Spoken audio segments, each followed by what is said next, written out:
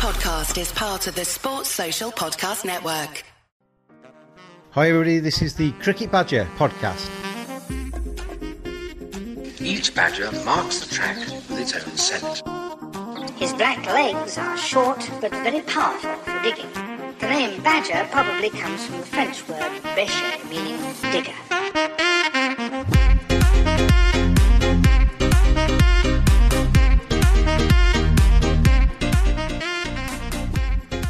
Hello Cricket Badgers everywhere, welcome along to another edition of the Cricket Badger podcast. Hope you're well, hope you're safe and hope you're looking after each other out there. And hope you're enjoying the latest editions of the Cricket Badger podcast. That's some really good feedback. Thank you very, very much for that. I hope it's keeping you entertained a little bit as we go through the COVID-19 crisis. Thank you to tvsportsblog.com for their support of the Cricket Badger podcast. Give them a follow on Twitter as well, at tvsportsblog. Some terrific sporting content that they provide too. And on this edition of the Cricket Badger podcast, we've got one of England's rising talents, Phil Salt, the Sussex opening batsman, more than handy wicketkeeper as well. He's making his name in white ball cricket for the Sussex Sharks, Adelaide Strikers, Barbados Tridents, Islamabad United, and I met Phil out in Abu Dhabi. It's about a couple of years ago, I think. Time kind of loses its meaning at the moment, doesn't it? But he was playing for the Lahore Qalandars out there. They won the Emirates T20. We talk a little bit about that and his experiences of playing in franchise cricket around the globe. We have a little chat about COVID-19 and the current plight of the English domestic season. We talk about his work with Jason Gillespie. We talk about his hopes for England selection. And we start off coming off the back of a chat about Jack Russell, who was a guest on a recent Cricket Badger podcast, one that I think has entertained quite a few of you. I've got some really good feedback on the chat with Jack Russell. And during that chat, we talk about the little video montage that Gloucestershire put out of Jack doing some ridiculous things behind the sticks. And we enter this chat with Phil talking about Jack Russell. I did the interview with Phil Salt the same day that I spoke to Jack earlier on in the morning. There is a little part of this podcast where Phil struggles to remember a basketball player during a bit of a talk about Brian Lara. He never got a chance during our conversation to recall the name. Shortly after we finished chatting, I asked him if he'd remembered it. He did do. And I will tell you at the end of this podcast who that basketball player was. This isn't a 20 questions chat. This is just a chat about cricket. Phil Salt, how he's finding this summer, his hopes for the future and what he's learning about his game by playing T20 cricket around the globe. So stay tuned on this edition of the Cricket Badger podcast. Sussex opener, Phil Salt. It's that Badger style. I saw a video of him earlier. It popped up on Twitter. Yeah, I mentioned that to him. It's brilliant, isn't it? He's a fantastic keeper. Yeah, I think it's a one-handed take down the leg side of the Yorker. Yeah, it's outrageous. He's special, very special. And he's also a massive character as well. I sometimes doing this and you talk to people who are your heroes from the fan side of you, a little bit kind of dubious of talking to them because you're thinking you can only let me down really, but he was fantastic. He had some great stories. Oh, really? Yeah, he's really good. But how are you anyway? How are you finding the current situation of lockdown and no cricket? Yeah, it's tough. It's hard work because everybody's obviously wanting to get cricket back on. I think it's sort of everybody wants to play cricket and get back out there as soon as possible. But I think also we've got to be very realistic with it. And as somber as it is, people are dying at the end of the day. And there's obviously had a little bit of a dip. And Boris has said we're past the worst of it, which is an incredible thing to say, in my opinion. I'm not really too sure where we stand right now, but if we do play, it's got to be in the right situation, and it's got to be right for everyone to be in. And I think that means fans being there. I don't think playing in the games behind closed doors is going to be any sort of solution.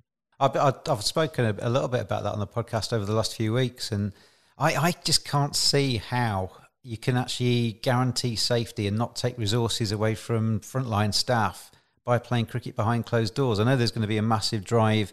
Finances are going to be threatened and people will be desperate to try and get some revenue and some cricket being played. But as you say, it's got to be in the right situation, hasn't it? And I just can't see it myself until there's a vaccine or some kind of drug that takes away the threat of coronavirus. It's a very, very difficult task that the authorities have, isn't it? Yeah, no, to be quite honest, as you say, a vaccine's probably the only solution right now. I know everybody's saying, in a few weeks' time we'll get this, in a few weeks' time we'll get that. But I think that if we want to see cricket back, or I think sport in general, that vaccine will be crucial, as you say. I use the analogy. I mean, there's so many. I could probably list about 250 reasons why behind closed doors is problematic. But the main one for me is if you're going to do it, you need to take all of you guys and Sussex or England or whoever's going to be playing behind closed doors into quarantine for probably a couple of weeks before the cricket starts. And what happens if you get smacked on the wrist in the first ball of the game, and you have to, generally speaking, you go to hospital, have it x-rayed and make sure, even if it's just precautionary. But as soon as you do that, you're breaking quarantine, aren't you? And then there's all those kind of questions that are raised. Does that player then have to sit out the rest of the tournament, or can he return, or does he have to then re-isolate for two weeks? And if somebody shows symptoms on day four of a test match, do both sides have to suddenly go back into isolation? There's so many question marks that I've not seen answers to. Yeah, I know. To be honest, I just can't see it happening. There's plenty more as well. Like as you say, you could think of 250 more.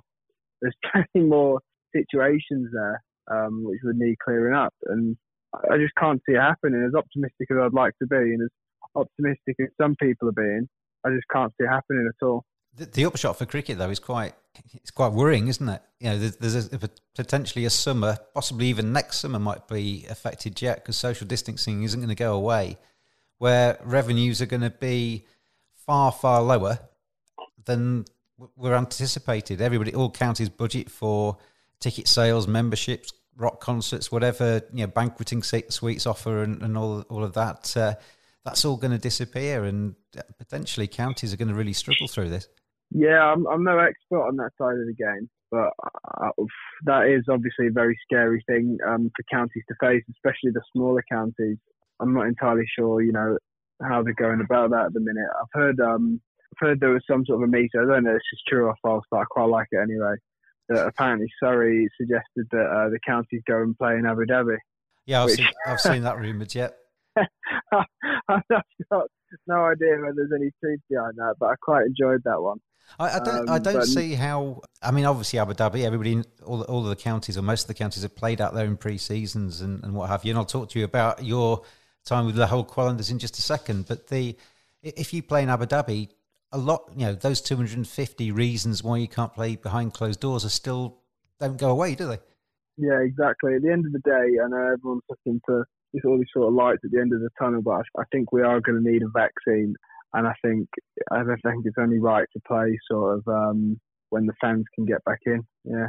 Where does that leave you then, Phil Salt, the cricketer, who ignoring COVID? You're in lockdown. You would have been playing cricket at the moment. You'd have already done all your preparation for the 2020 season. You were on the starting line, weren't you, as a cricketer? And now you don't know when that starting line's going to be. How easy is that to deal with? Yeah, it is difficult because I had a full winter again playing abroad, and I've come back to the UK, and I've never felt in a better place physically with my cricket.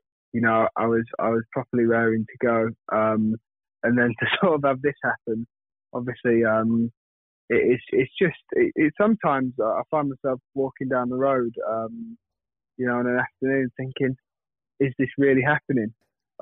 Is the world actually currently in this state? You watch the news every night at 5 o'clock, and it's absolutely ridiculous. It's very hard to get your head around. But no, I was raring to go at the start of the season. I'm sure plenty others were, and a few weeks in, I was quite frustrated with the sort of situation. A couple of workouts a day, not leaving the house that much. But I think as the weeks gone on, I think you sort of adjust. I know that I have anyway. I'm getting 2 or 3 workouts done a day. I'm watching stuff online. I've played a bit of guitar, spending a bit of time with the cat. I think you just sort of adjust. I know that I have anyway. I don't know what your domestic situation is. Are you like me, living on your own, or? No, I'm with the missus. Okay. So you got some company. Are you getting on her nerves? Yeah, exactly. Yeah, I've been under nerves plenty, which is quite good that she's still here, actually, because I think a lot of people would have packed their bags and gone by now, so I think that's quite a promising sign. She was looking forward to a summer of you being away half of it, wasn't she? Yeah, exactly. I mean, she's been working from home, so she's actually not been as she's not been as sort of free to do as she pleases as me. There's been a few afternoons where I've just, you just nodded off on the sofa all peacefully, and all of a sudden the balcony door's getting slammed because she's got nap envy. That's happened a couple of times now. But apart from that, it's been going all right. There's been a few talks about there's going to be a baby boom in about 9 months' time because nobody's got anything else to do apart from the obvious, or the divorce rate's going to go through the roof as soon as lockdown's ended. Everybody's going to separate. I imagine both would happen. Yeah, you could. In equal measure. Yeah, you could have both of the situations in the same household, couldn't you? It is a bizarre thing. I mean, you're right as well. I mean, looking at the briefings every day and trying to get your head around the enormity of it all, it's a little bit like being on the set of a feature film, isn't it? And whereas usually it's on a screen and you can turn it off at the end and you kind of walk out thinking, right, I'll go to McDonald's now or do whatever. You can't escape this, can you? No, it really is. As you say, it's inescapable. I'm not sure. Has anything like this ever happened before? I know, like, obviously, years and years and years ago, I think it might have been smallpox. But I think this is going to be a time in history everyone's going to go back and remember, were you alive for that, Grandad? Yeah. You know what I mean? I think about 100 years ago, there was a thing called the Spanish flu, which affected a lot of people and was on a similar scale. And they had a second wave of the Spanish flu as well, which is obviously a potential with COVID too, that it could come back again. Because we haven't got rid of the virus, we might have locked down and just stopped its infection rate to, as much as it was, but it's still out there. So if we all suddenly descend on pubs and social gatherings again, it'll just start again, won't it? So that second wave is possible. Yeah, exactly, and that's why it blows my mind that someone like Boris has said we're past the worst of it now. We're past the worst of the first wave, but we're really just in the first scene of the film, aren't we? Potentially. Exactly. Nobody knows what's going to happen. Yeah, it is a scary thing. Yeah, seeing other people, and I mean, I live on my own, and I split it with a partner last year and moved into a flat. And I never thought I would be in this flat 24/7 hours of the day because it was going to be a base for the rest of my activities. And I'm quite good on my own. I'm quite happy with my own company, and I've been doing a lot of the podcasting and everything and speaking to the likes of you, and you've become my therapy. But I miss the going out and actually seeing somebody and talking to somebody face to face that isn't a shopkeeper serving me. Yeah, I know it's a strange situation, especially with cricket being such a sort of social game, apart from when you're actually in the middle playing it, which a lot of the time you're talking to someone. But the rest of the game, you are talking to people. A cricket club is a lot more than just cricket on the pitch. It's when you drive into the ground, it's Sussex, it's Sam on the gate, having your conversation, it's going past the members, going past Brenda, saying hello to everyone. And when you take a step back and you look at the bigger picture, I guess that's what it's all about. It's people like that keep cricket clubs going, and I think it's a very, very, very uncertain time for those guys as well as counties. I mean, you got the uncertainty for players and coaches and the office staff, and a lot of the office staff around the country have been furloughed, haven't they? Until this is over. But the kind of social entertainment side of cricket. I mean, cricket ultimately is a sport, and it's not as important as a lot of the other things in life, no matter how much we build it up inside our own heads at times. But just that ability to have on the calendar something to look forward to, that you're going to be at Hove next week watching a county championship match, or you might be at Headingley or wherever you watch your cricket. That's just not there. That escape route of just disappearing off into the sunshine and sitting there under a tree and watching a cricket match just isn't there for anybody. Yeah, exactly. It is very sad. How are Sussex coping with it? I mean, I know Dizzy's gone back to Australia, hasn't he, to be with his family, but the rest of you, I guess WhatsApp groups, so there's plenty of pinging and messages landing in left, right and centre? Yeah, everyone's in constant communication, really. Everyone's flicking on messages, and there's lots of Zoom calls. 3 times a week the boys do a Zoom call to do some workouts with the S&Cs. And then, to be honest, I've never felt more in touch with people than I have now, because obviously your phone's just pinging all day. Yeah. Because all sorts of people are just getting in touch. And I think in some ways that has been a sort of a silver lining.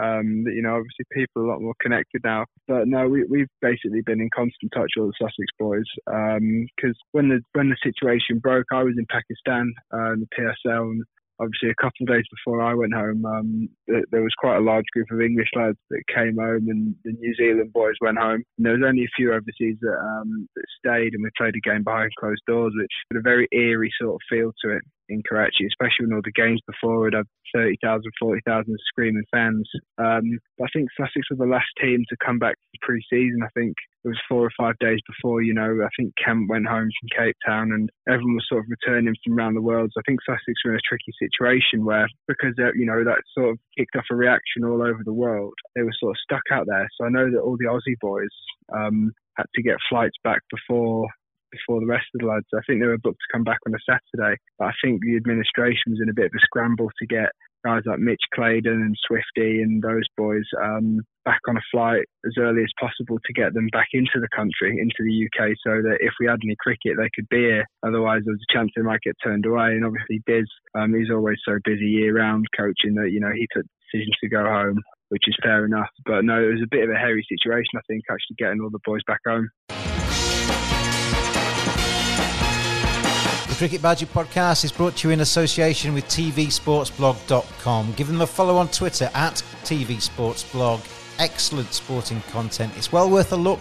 And give them a follow on Twitter at tvsportsblog. You talk about speaking to people. I mean, like I say, I've been doing loads of podcasts and speaking to a lot of people, and I've never found it so easy to get cricketers to actually say, "Yeah, I'll give you an hour of your time," because people are so exactly. haven't got anything else to do at all. But I just on a social side of things, there's people that I speak to who I see in working environments or who I just usually just fire a text back to. Who people are picking up the phone to each other now and having 2-hour conversations with each other that never used to happen. Yeah, exactly. You can't give the excuse you're too busy anymore, that's for certain. Obviously, as a player, getting onto your career and your playing stuff, your T20 is what you are most known for at the moment. And your performances in the Blast have been fantastic for Sussex. I saw you out in Abu Dhabi. Was it two years ago now when you were playing for Lahore? Yeah, Calendars out there. I think it was 2 years ago. Yeah, and obviously you started to get those opportunities to go and play abroad. You just mentioned the PSL as well.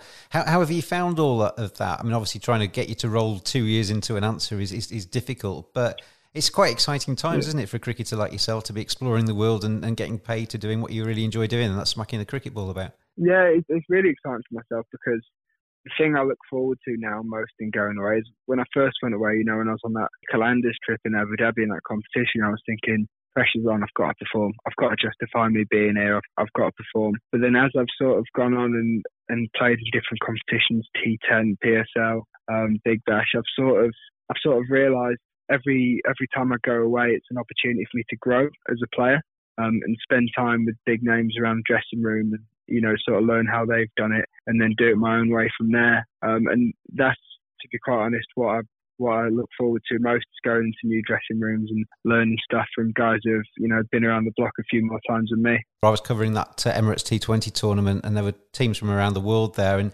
I got a chance to have a very quick chat with you on the edge of the outfield. We nodded to each other in the hotel and what have you. But the one moment I found really quite charming was when Lahore obviously won that tournament, and there was a free bar, which is always dangerous at cricket events, but the final evening, and a lot of the players were there, but obviously a lot of the Pakistani players teetotal because of their religion and various things, but they still came in, and you were part of that group and very much part of that group. You all came in your kind of your kit and dancing around and singing, and I've never seen an Englishman dancing to sort of Pakistan music and dancing Pakistan way before, and but it was you'd obviously been really included in that. And how was that though, to kind of go and join a team that you probably didn't know too many of them? They've all got different cultures and different ways of being, but you got to try and gel into that sort of setup. Yeah, that was a really interesting experience, just because of the sort of mishmash of players that I had. So when I turned up to the hotel a couple of days before the tournament kicked off, the first person I met was Mitch McClennan, and obviously he's done great things as a cricketer. Played a lot of games for New Zealand, and been to a lot of IPLs, been very successful in Mumbai Indians and all sorts of other franchises. So that was my first sort of time I was playing alongside a proper big name in the franchise world. So it was quite cool to meet someone like him. But then on the other end of the spectrum, the rest of the team was made up of guys that had come through their sort of development pathway. So Sameen Rana, the owner of Lahore Calanders, does some really good work, and he sort of goes out into all the rural areas of Pakistan and puts on trials, and that's where they pulled most of that team from. I know there was a couple of guys that had played in the PSL team for them. There was 3 or 4 of them, but the rest of the guys had never played cricket before with cricket balls or on cricket fields. And that's what I found incredible about the tournament, is that we got some good momentum in the first couple of games, and we ended up going on and beating some really, really good teams, which I found was top draw. And the guys just sort of took me in. It helped that I got those runs against Yorkshire, for sure. I got that 40 not out at the end of the first game to chase that total down. That definitely helped, because then I was sort of in. I was sort of in with them, and they were all over me at the end of the game. But no, they were really accepting. Really good group of lads, and that is an experience that I'm always going to look back on and say, yeah, I remember the time I did that, and that was top draw. I found that to be a really good tournament as well. The fact that you get teams. I mean, it's a little bit. I mean, I was looking to go in the end of 2012 to the Champions League when Yorkshire qualified for that, and that was a really exciting experience. Seeing teams from around the world pitting their wits at each other, but just on a slightly smaller scale, at Emirates T20, it did the same thing, didn't it? It got teams from around the world together, just kind of seeing where they stood in terms of world cricket. Yeah, exactly, and that's something that I was growing up watching that on the TV. And I'd love to see that or take part in that these days. A Champions League T20 run at that kind of a year, run in October. I think that would be, and I think everyone would love that. There'd obviously be the big dogs like the IPL and that sort of thing wouldn't be too keen on it. But I would love to see that, to see a break in schedules, whatever, every year for October for a sort of Champions League period. That would be brilliant. What I found quite nice when we went out there with Yorkshire was obviously there's some of those players. I mean, Joe Root was part of that squad that was playing in that Champions League, but he's gone on and played a huge amount of cricket in front of very big crowds. But the likes of Steve Patterson's and what have you of this world that never get to actually play for England, for them that was quite a big event because it was on telly, it was in front of big crowds playing against some very big name players. It's quite exciting from that perspective. Yeah, definitely. And to be honest, I'm not sure why there weren't more counties out there. I know obviously they had to probably keep the competition to a certain size, whatever. If they got a few more teams out there, I'm sure it would have done that competition no harm. And that competition was planned to go ahead again, but obviously it couldn't because of T10 got relocated from Sharjah to Abu Dhabi. But I'd love to play in something like that again. Yeah, it was good fun. I really enjoyed that, and it's a chance as well. It's quite a relaxed environment, isn't it? It's not got quite the intensity of some of the other tournaments you get, and therefore players in the hotel can mingle and have a chat to each other. For myself as a journalist, you get a chance to actually have a proper interview with people, and from that perspective, it's a very relaxed kind of environment, and people can pick each other's brains a bit. As I said, when I go around different teams now, that's the number one thing I'm looking for, and that opportunity to pick people's brains in the hotel and by the pool or grab a bit of food with someone is brilliant. And ultimately, I think that's what makes cricket very unique, the fact you can do that. I don't think in all sports, you sort of find players doing that or seeking one another out as readily as they do in cricket. Give me an example of a player that we'll have all heard of that you sat down with for a bit and what you might have learnt from a conversation with them. And my favourite sort of, that sort of situation with a player would probably be AB. When we played against him at the Gabba. Just before you give me that answer, he's one of my favourite players of all time. I do a 20 questions feature on this podcast sometimes, and it's if you could swap lives with any player for a day and be them for a day and experience what it's like to play like them for a day, who would you pick? I'll get you to answer that in a second as well, but mine would be AB de Villiers. I mean, he was capable of playing shots that nobody else on the planet could play. He's an incredible player. Yeah, he's different. He's different level, AB. And we were at the Gabba playing against him in the Big Bash and we lost. And I said to him at the game, like, do you have 2 seconds for me? And he said, yeah, of course I do. And he came and he spoke to me about batting for 5 to 10 minutes. And it just turned out that our next game was actually the reverse fixture against them in Adelaide. I think it was 2 days later. And I got 70 not out, off not many. And he made a bit of a joke as we were shaking hands. But that was definitely one of the most worthwhile chats that I've had, after a game. But I can think of plenty of instances in hotels. Like the last time I grabbed someone and said, can I have 5 minutes with you, was actually just before we flew back because the PSL got cancelled with this COVID-19 situation. That was Chris Lynn, because I know he's good mates with Dunkies. I got hold of him through Dunky and I said, can I have 5-10 minutes of your time? And I was just talking to him about the differences between opening and batting 3 and, being adaptable in wherever you bat in the order, because obviously with my keeping, putting more emphasis on that. I've been working really hard at that recently. Obviously teams are going to utilise me in different areas. Like when I played for Lahore, I was a middle order batsman, and, from the attention I got from doing well in that competition, when I was drafted by Islamabad United, the first year PSL, they saw me as a middle order batter who kept. And that was really strange for me because I'd only ever opened the batting for Sussex or batted 3. So it's just, I think what's going to be key for me going on, I think the key for every cricketer is that ability to be adaptable and, whatever role you get given in a side, if you're a cricketer that's able to throw themselves at that task, and do a job with the team, I think more often than not you're going to be successful. I'll ask you that question then. That I mentioned, if you could live in the skin of another player and actually experience what it was like to have their talent in their life for a day, who would you choose? It would have to be Brian Lara. Yeah, good answer. Yeah, it would have to be Lara. Nobody did it like he did with the back lift, and he's obviously a lefty, and everything looks better left-handed. So it'd have to be Lara, yeah. I was lucky enough when we did that Emirates T20. He was part of the TV coverage, and I got to work with him for a few days, and that was interesting, listening to them talking, Waqar Younis talking to Brian Lara, talking to Mahela Jayawardene and stuff, off the record, obviously, but it was fascinating to listen to them talking about their lives in cricket. Yeah, that was a surreal moment for me as well, meeting him in the bar after that game. They'd watched the game with Mahela, and going in, them boys saying well played was a very surreal moment for myself. I remember a few years before I was in Dubai, Sussex sent me away as part of my first contract. They paid me a sum and my accommodation for the 6 months in Brighton, because I was in between Sheffield and Brighton at the time. And they also said, we're sending you away to the ICC Academy for 2 weeks of training. 2 months, sorry. So 2 months out there, and in that time there was the Masters Champions League was on, and it had Brian Lara and Andrew Simons and all that lot out there, and we had the opportunity to play a couple of practice games against them. And I remember he was telling someone a story, and it was about a game of golf in Miami with I don't know if you can remember the little. He wasn't little, obviously he played in the NBA, but there's a guy that was renowned for shooting 3-pointers that played for the Heat in the championship winning side. Right, okay. And he was telling someone a story about playing golf with him. Oh, it's going to kill me if I don't get his name. I overheard him telling someone a story about playing a round of golf with him.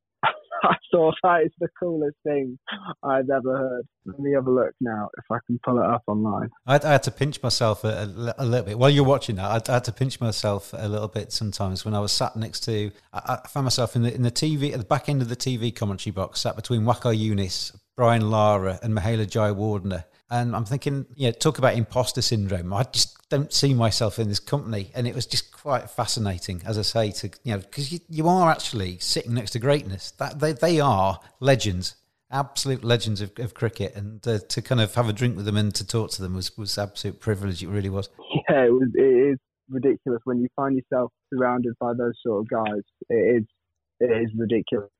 They are just human beings, aren't they, Phil? But they aren't, in a way. It's kind of, they've been elevated in their own minds probably more than anything, because they are just flesh and blood like everybody else. They have feelings, they have bad days, they have good days, but they're also incredible players. Exactly. I think when you watch someone on TV for so long, I think it's always a bit funny when you sort of meet them in the flesh. That was definitely the case with Lara for myself. Yeah, really nice guy as well. He's actually quite quiet, quite a bit shyer than I thought he was going to be. Yeah, he's quite reserved. I mean, looking at your Cricinfo page here, it lists Adelaide Strikers, Barbados Tridents, Islamabad United, who you already mentioned. You've obviously had your association with Lahore as well, and obviously Sussex too. You've got around a little bit now. I mean, has that come quite quickly? Did you, after playing for Lahore, did your phone start ringing in, obviously Islamabad first, but then you've obviously got other gigs too? It's a funny one in cricket because it's sort of everyone knows everyone, and it's sort of done that way, if you know what I mean. So when I played for Lahore and I did well there, I had the opportunity to go to Australia with them for 2 weeks to Sydney, which was not the most glamorous experience I've ever done, but I jumped at the opportunity. I think that was when we were talking out in Abu Dhabi. I think that was our last conversation. You said, "I think I've got the opportunity to go out to Sydney with this team," and they've obviously seen enough of me to want to include me in that. Yeah, that was I was chuffed with that. I was chuffed with the opportunity with that. So I went out there, but it was economy flight both ways, and then there was literally no time for getting over the jet lag. I remember I think I landed on the Monday, and then on the Tuesday night we were playing our first competitive game. And I remember waiting to go into bat, and my eyes were closing. And I've never been in such a strange place in my life, because obviously I knew that I had to sort of wake up because I was going to play a game of cricket, and if I perform well in this competition, then, a PSL spot was on the cards. I was literally so tired. I didn't really have control of my body. And I was as sleepy as I've ever been, I think, because I'd not slept a wink the night before because of the jet lag. And I remember going out there just thinking, what am I doing? I was delirious, going out thinking, if I bat well here, I'll have a spot in the PSL. So that was a really weird couple of weeks. But how many did you get? How many did you get that day? Oh, I think I got runner ball 10 or so. I remember I got out last ball the over trying to paddle sweep a left arm spinner because the ground was massive. So I thought I'll get to 20 or so quickly, and the fielders were out. I was out of power play, so I thought I'll just hit the gaps and run hard. But that's not a tactic which most of the Pakistani lads necessarily agree with. Hitting the pockets and running hard. They're quite excitable, aren't they? Sort of seeing the Lahore Qalandars as a couple of tournaments, one that you weren't involved in, but they're quite energetic. They're quite exuberant. They're really, really into it, aren't they? They really love it. Oh, absolutely. They're as passionate as they come. The skill they've got with batting the ball is unbelievable. But then I don't know if you remember watching our side field that competition. Yes, I do. But it was suspect to say the least. The guys were coming up to us. There was a few guys that, as I said earlier, it was their first time ever playing on a proper ground with proper cricket balls, and they've only ever played with tape balls and cheap cricket balls. And they're saying, what do I need to do to become better, to become a better cricketer, to make the PSL squad? And I was just saying, you've got to improve your fielding. And then he said to me, but I can't improve my fielding. Where I am, there is no cricket field. And he showed me a picture on his phone, and it was literally just dirt and stones and all the rest of it. And it's mind-blowing how these guys can have such skill with bat and ball, and not even have the facilities, really. That I came home, actually. I remember sitting on that flight feeling very grateful, for all the opportunities and stuff that I've had, because these guys they want nothing more than to be professional cricketers, but they don't have every opportunity afforded to them. And you said they were dancing in the bar like they won the World Cup, and that was exactly why. To them, that was their World Cup. Yeah. So I do feel very lucky to have been a part of that.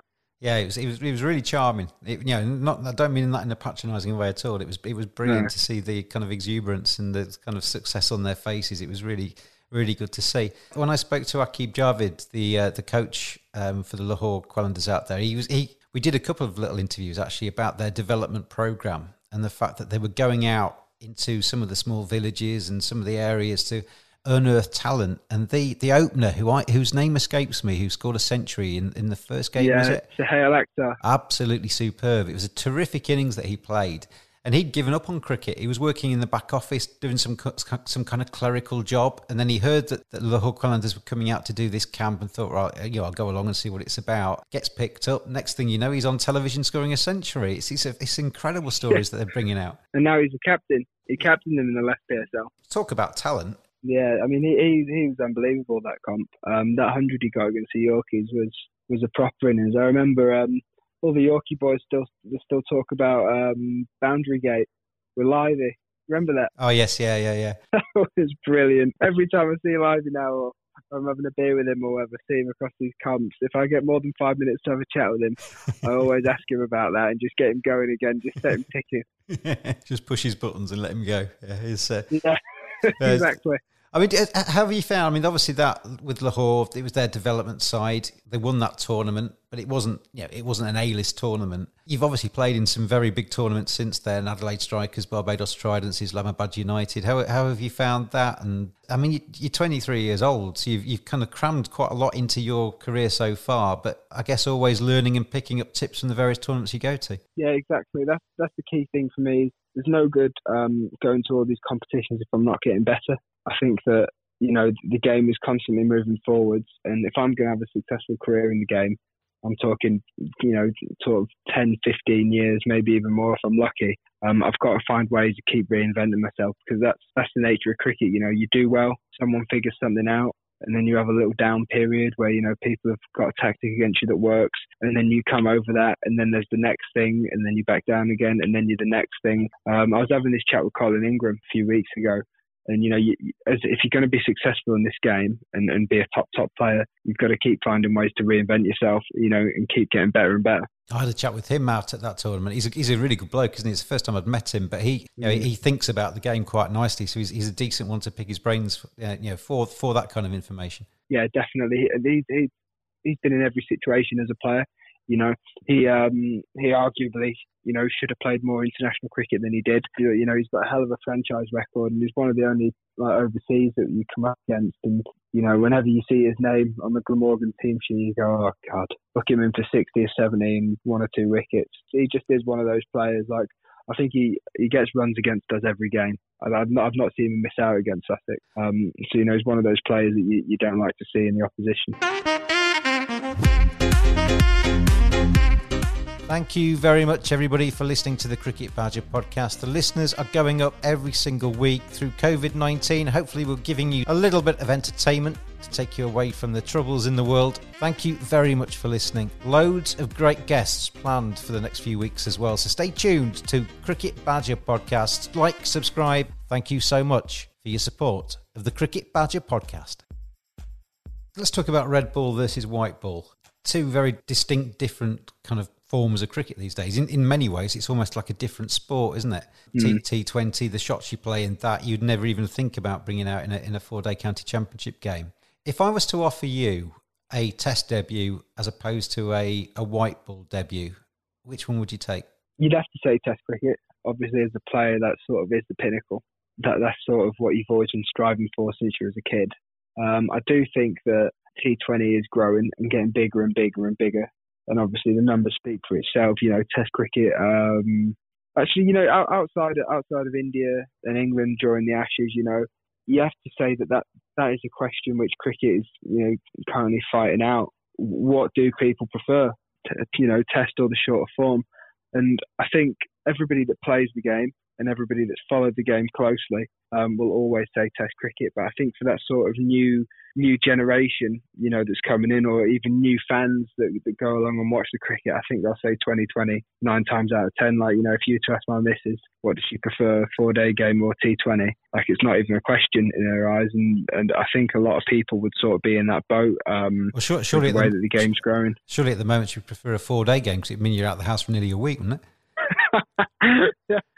Yeah, well, exactly. Right now, she'd take probably a 10-day game, as would I, to be honest. I mean, it would probably be fair to say, though, Phil, that you're closer to an England call-up in the T20s than you would be in for a Test match at the moment. That's where you've kind of got your stock and your 156, 158 strike rate and a decent average in the T20 game. I mean, looking ahead, if we hadn't had COVID, the World T20 coming up in October, you'd have been certainly in the reckoning for that, certainly in discussions for that. Yeah, that's the thing. Obviously, I was in the squad against Pakistan, and then I think it was just before the New Zealand tour. I got a ring 5 or 10 minutes before the squad was going to go out, and it was James Taylor, and he was just saying, "Look, mate, you were really close this time, but you've just missed out. Keep working hard," sort of a thing. And it was nice to hear that, but it also burnt my arse that I wasn't picked in the squad. But sort of training wise, that sort of motivates me now. I just want to keep getting better and better, and next time he picks up the phone to me, I want it to be that call that I'm in, and they've been following what I've been doing, and they like what they see. That's certainly where I'm closest to the England side right now, T20. And obviously, that's where my focus is. And I guess that's the new stepping stone, isn't it? To get increased recognition. If you can get into the T20, make a name for yourself, embed yourself in that side and put in some good performances, then you put your hand up for other kind of, for that Test match. And if you can get a few runs in the county championship, that bolsters your case. I know Dizzy, your coach at Sussex, from his time at Yorkshire, and I've heard him say you can only control the controllables probably as many times as I've heard stay home, save lives, protect the NHS over the last few weeks. He that's one of his mantras, isn't it? And you'll have heard him say that, I'm sure, to you, that you can, all you can do, be your best selector is another one of his favourite phrases, is score runs and put your name in the frame. Exactly. That's all you could do. I remember when he first came down, I went for a beer with him, and the only thing he told me about batting was watch the ball and react. And it's the same to this day. I was saying the other day to someone, he's never given me a technical bit of advice. He's never given me anything like that. I've never gone to him with any sort of batting thing, any sort of complicated technical stuff. Every time I talk to Diz about batting, it's watch the ball and react. And it's that simple.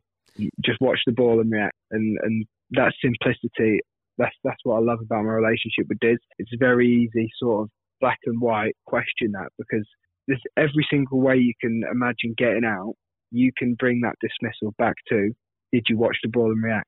as simple and as weird as that sounds, that is just a yes or no question, and that's the way I like dealing. And I think that's why I work well with Diz. It's a simple game, really. At the end of the day, it's quite technical. There's lots of moving parts, and that ball can also move around a bit as well. But ultimately, it's a batsman standing there and hitting it, isn't it? Yeah, exactly. The more simple you can make the game, I think the better you'll do. I think that's certainly been my experience of it so far. I've got a load of time for Dizzy as a human being and as a coach. I think he was brilliant at his time with Yorkshire. And obviously there's the famous story of when Liam Plunkett came down from Durham and at the time he was really struggling for first team cricket, and that's why he'd moved. And Dizzy just got him in the nets, and I think the first day Liam had said to him, I'm struggling, I've got no rhythm, blah, blah, blah, blah, blah. He just said, threw him the ball and said, run in as hard as you can, bowl it as fast as you can, let's see where we get to. And yeah, within a few months, he was back in the England side.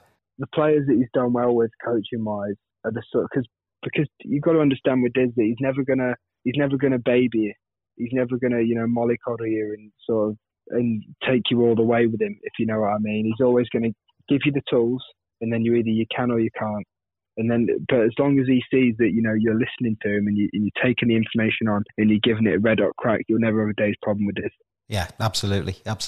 Just going back to this summer, talked about behind closed doors and what have you, and the potential for that or not, as we saw it. But if the World T20 stays in autumn and we do get a T20 blast, it's a chance to showcase yourself and really put your name back in that frame for England selection, isn't it? If you score a few match-winning knocks for Sussex, then that would be fantastic. If we lose the season and the World T20 goes back, that would be a really weird situation for you, I guess, as somebody that could be playing in that, to try and adjust your mindset to seeing that at some stage in the future kind of just hanging around in the distance somewhere. Yeah, this summer was always going to be a big summer for me, because that's the sort of goal I'd set for myself, is get into that World Cup squad.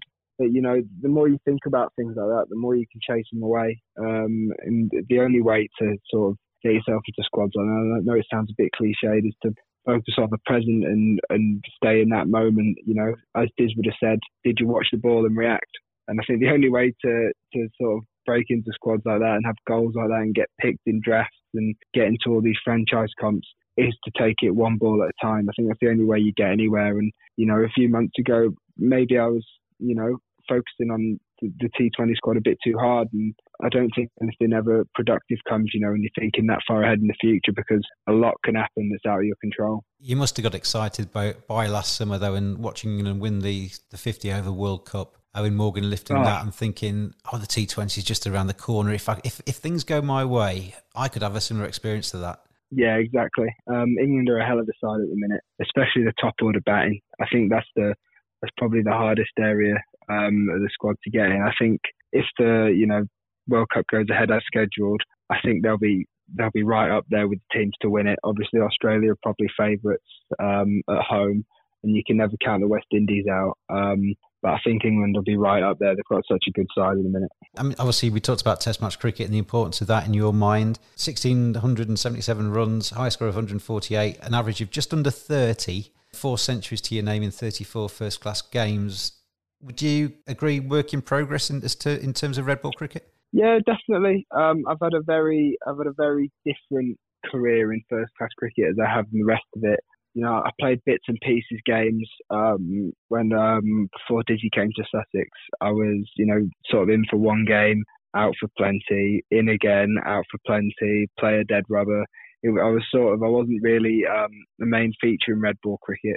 I remember getting declared on when I was 37 out on my first class debut against Pakistan, batting well. Ouch. I remember I properly cracked them then when I got declared on them, because I was playing so well. I was looking at first class 50 on debut, hopefully more, and we got pulled out, which nipped me to this day. But I've had a very different sort of start in red ball cricket, and the only reason I opened the batting sort of these days is because a couple of seasons ago we were on pre-season in Cape Town and nobody was putting their hands up to open the batting, and I didn't have a certain place. I knew I had a good chance of getting picked in the middle order, which is where I ended the previous season batting. I got 50 up at Durham in one of my only games of the season, but there was an opportunity up top.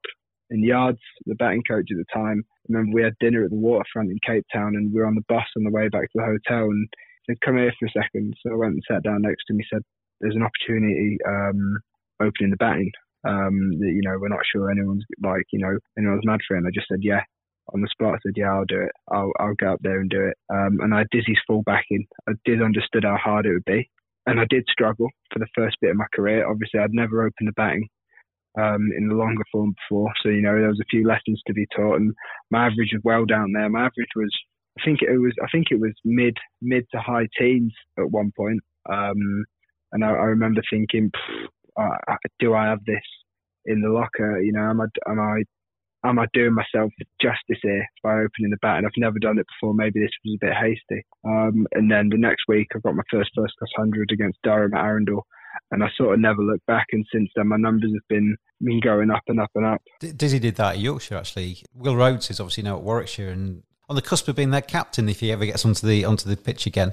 Adam Lyth was called up for England in the West Indies, never played out there, but he got called up to that squad. So Will Rhodes was just taken from being a kind of middle-order all-rounder, open the innings, and obviously he's done very well since then at Warwickshire, but that was Dizzy that initially put him into that situation. But how hard is it to... I mean, if you think about world cricket and you think about the guys that have cracked Test match cricket and cracked ODIs and cracked T20, you can probably get them into one hand, can't you? You got the Kohlis, the Williamsons, the creme de la creme of the batting, Rooty, whoever.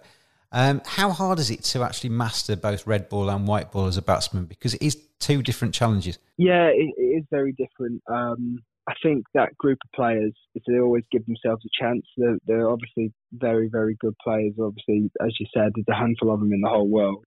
But I think they always give themselves a chance, and they've always got a very clear idea of the game that's in front of them and how they're going to take the game forward.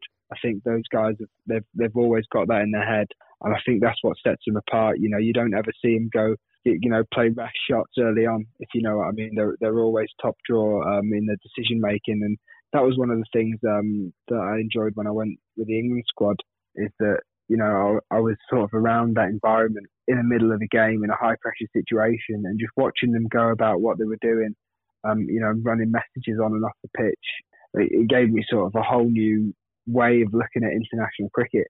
I remember I had to run a message. On for, it was Morgs out there, and he was having a partnership with someone. And he called me out, and he said, "Tell the rest of the boys." I think it was Joe Denley in at the time. It says it's lefty for lefty and righty for righty. So keeping a left-right hand combination, for the rest of the game, because there was a short edge at Cardiff. I remember running to the dugout, telling them that message, and then running all the way up to the change room in Cardiff and telling them that message. And the reaction to the message was elite in the way that I told the dugout and everyone just said yes, and they were straight on it. You know what I mean? There wasn't... Most dressing rooms, if I'd have said that in any other dressing room, there'd be a little bit of panic, or someone would be talking, or someone would crack the shit but not going next. You know what I mean? Yeah. Or there's a bit of question uncertainty. it. Yeah, but the way that everybody saw it, when I said in the dugout, everyone was like, bang, right, we're on. And then I took it up to the dressing room and I said the message to Trev and that lot. Everyone was like, yeah, perfect. It was that sort of elite, sort of snap decision making that made me sort of view those boys in a different light. And that kind of takes me nicely to my final question to you, Phil. A lot of cricket's played in the head, isn't it? I mean, what you're talking about there is a culture around the side, isn't it? And that mindset of basically having these processes and everybody being on the same wavelength, really. But in terms of batting, so much of cricket, once you get to your kind of level, is played inside the head. You've all got your different talents, but there's not a huge amount separating top quality batsmen. And who makes it is the person that thinks well between his ears, isn't it? And those thought processes and the challenge mentally of facing a red ball and a white ball. In T20 cricket, your mindset is to go out there and try not to get dot balls, try and rotate the strike, try and hit the ball over the boundary or through the boundary, and to keep that strike rate going. The challenge of an opener in the county championship is absolutely different to that. You're leaving the ball outside of your off stump. You're not scoring off balls that you would flick away for runs in one day cricket. It's a very different challenge, isn't it? And so how do you cope with that mentally? Do you have to almost get yourself on a different mental path playing against the red ball to the white ball? Yeah, to be quite honest, not a lot changes in my game. Obviously there's no big booming drives early on over the top, or I won't look to to pull length as much as I do in white ball cricket, in red ball cricket. But one of my best assets as an opening batter, especially playing for Sussex, especially when we play at Hove, where it can be quite difficult, is that if I can, be aggressive and take a bowler down, and I can give us a bit of a jump start, I think the team always does well. I think I saw a stat the other day, when I get runs in red ball cricket and white ball as well, actually, for Sussex, we rarely lose. And I thought that was very interesting, because I'm sort of given that license at the top of the order, sort of, over aggressive sort of role. And some days it works and some days it doesn't, and that's just cricket. But I do think it is two very different games that I try not to think of so differently, if I'm quite honest. I mean, your strike rate in first class cricket is 74, which is pretty speedy, isn't it? Yeah, it is, but it was higher than that at the start of last season. At the start of last season, it was a lot higher than 74. But on that note, right in my head, Colin Munro averages 50 in first class cricket at a strike rate of 99, which I find unbelievable. I played it in this PSL, and we were comparing numbers and all that sort of a thing. He was saying, oh yeah, but it is, the wickets are different in New Zealand, then they use a kookaburra ball. But I don't care what you say. If you're averaging 50 and striking them at a run a ball in first class cricket, that is unbelievable. That's unhuman. That's just people just don't do that. Is. It's crazy stuff. Yeah. What's your missus called, mate? Abby. She's just here. She's just working from home today. Well, hopefully for Abby, you get cricket back in your life soon. Yeah, praying for that. I mean, just to finish off, I'd imagine. I mean, you're obviously quite a sensible fella, fairly laid back, and kind of taking it as it comes, really, because we all know the significance of what's out there, really, in terms of the virus. But does it change you? Are you a different person at home because you're frustrated and because you want to be playing cricket and you can't? I think it's the exact opposite. I think from that point of review, I think I'm a lot more chilled out right now, because I know there's sort of no cricket and there's nothing to sort of come home thinking about, or there's nothing to be stressing about in your own head, if you know what I mean. Because as good as you might be at, saying, oh, that's cricket and I'll park that for the day, yeah, it is a very difficult thing to do. And I think, if anything, I'm more chilled out right now. I'm smashing a couple of workouts out a day. I'm eating properly. I'm going on walks and playing with a cat. And apart from that, is a pretty simple life. I'm living the life of a cat at the minute, actually. So, yeah. Yeah, I mean, you can't do anything more than that. And I mean, I've said a couple of times on the podcast, there's almost like a collective misery and a strength in that collective misery, because it's not one person. You're not injured and you're not on your own, and all the rest of your teammates are playing and doing stuff. Everybody's in the same boat, aren't they? So you just got to as Dizzy says, control the controllables. Yeah, exactly. I was going to say that before you said that. Control the controllables. But one thing I am enjoying, I've got to say, is the things that you've been retweeting on Twitter. Some of them have been exceptional. Some of the stuff has given us a proper chuckle about Boris and stuff like that. I've got two Twitter feeds, mate. I've got the @cricket_badger, which I keep very much to cricket, and I've got the @James_Butler, which is mine. And on that one, I'm far more political, because basically, if I start doing political tweets on my cricket one, I get loads of abuse saying, I don't want to be hearing about politics, this is a cricket tweet. You feel like you should answer, well, it's my Twitter feed, I'll do what I like. But I tend to leave my own personal political viewpoints to my James Butler one. But yeah, it's a bit more slightly left wing. No, I love it. I love it. I'd like to be retweeting a couple myself, but I'm not sure I can be bothered with the heat that comes with it, especially if I want to see people kick off. I've got plenty of time to be bothered with the heat because there's nothing else to do. So if there is any heat, it just fills up an hour or so. Brilliant. Thank you for being on the Cricket Badger podcast. It's been a real pleasure to talk to you again. Hopefully I see you soon, and hopefully you've got a bat in your hand soon, and we're seeing cricket again. We're probably both fairly realistic on that, but we need cricket back. Yeah. We want it back soon. Exactly. I hope so. Thanks for having me, mate. Thanks very much. It's that Badger style. Thank you very much indeed to Phil Salt for giving me his time on the Cricket Badger podcast today. 23 years old, bags of talent, got the world at his feet, and wish him all the best for the future. And I think you'll agree, comes across as a really nice lad as well, which he indeed is. The name of the basketball player? Ray Allen.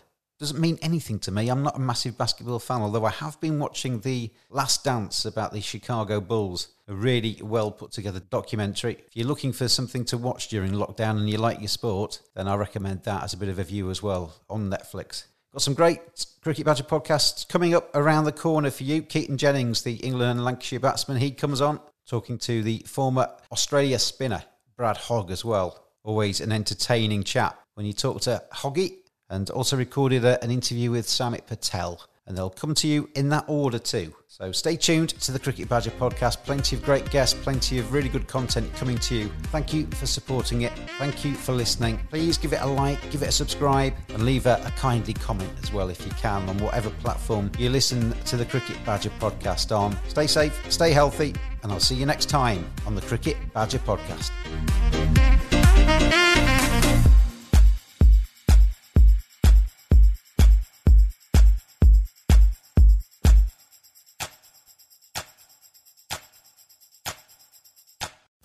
Sports Social Podcast Network.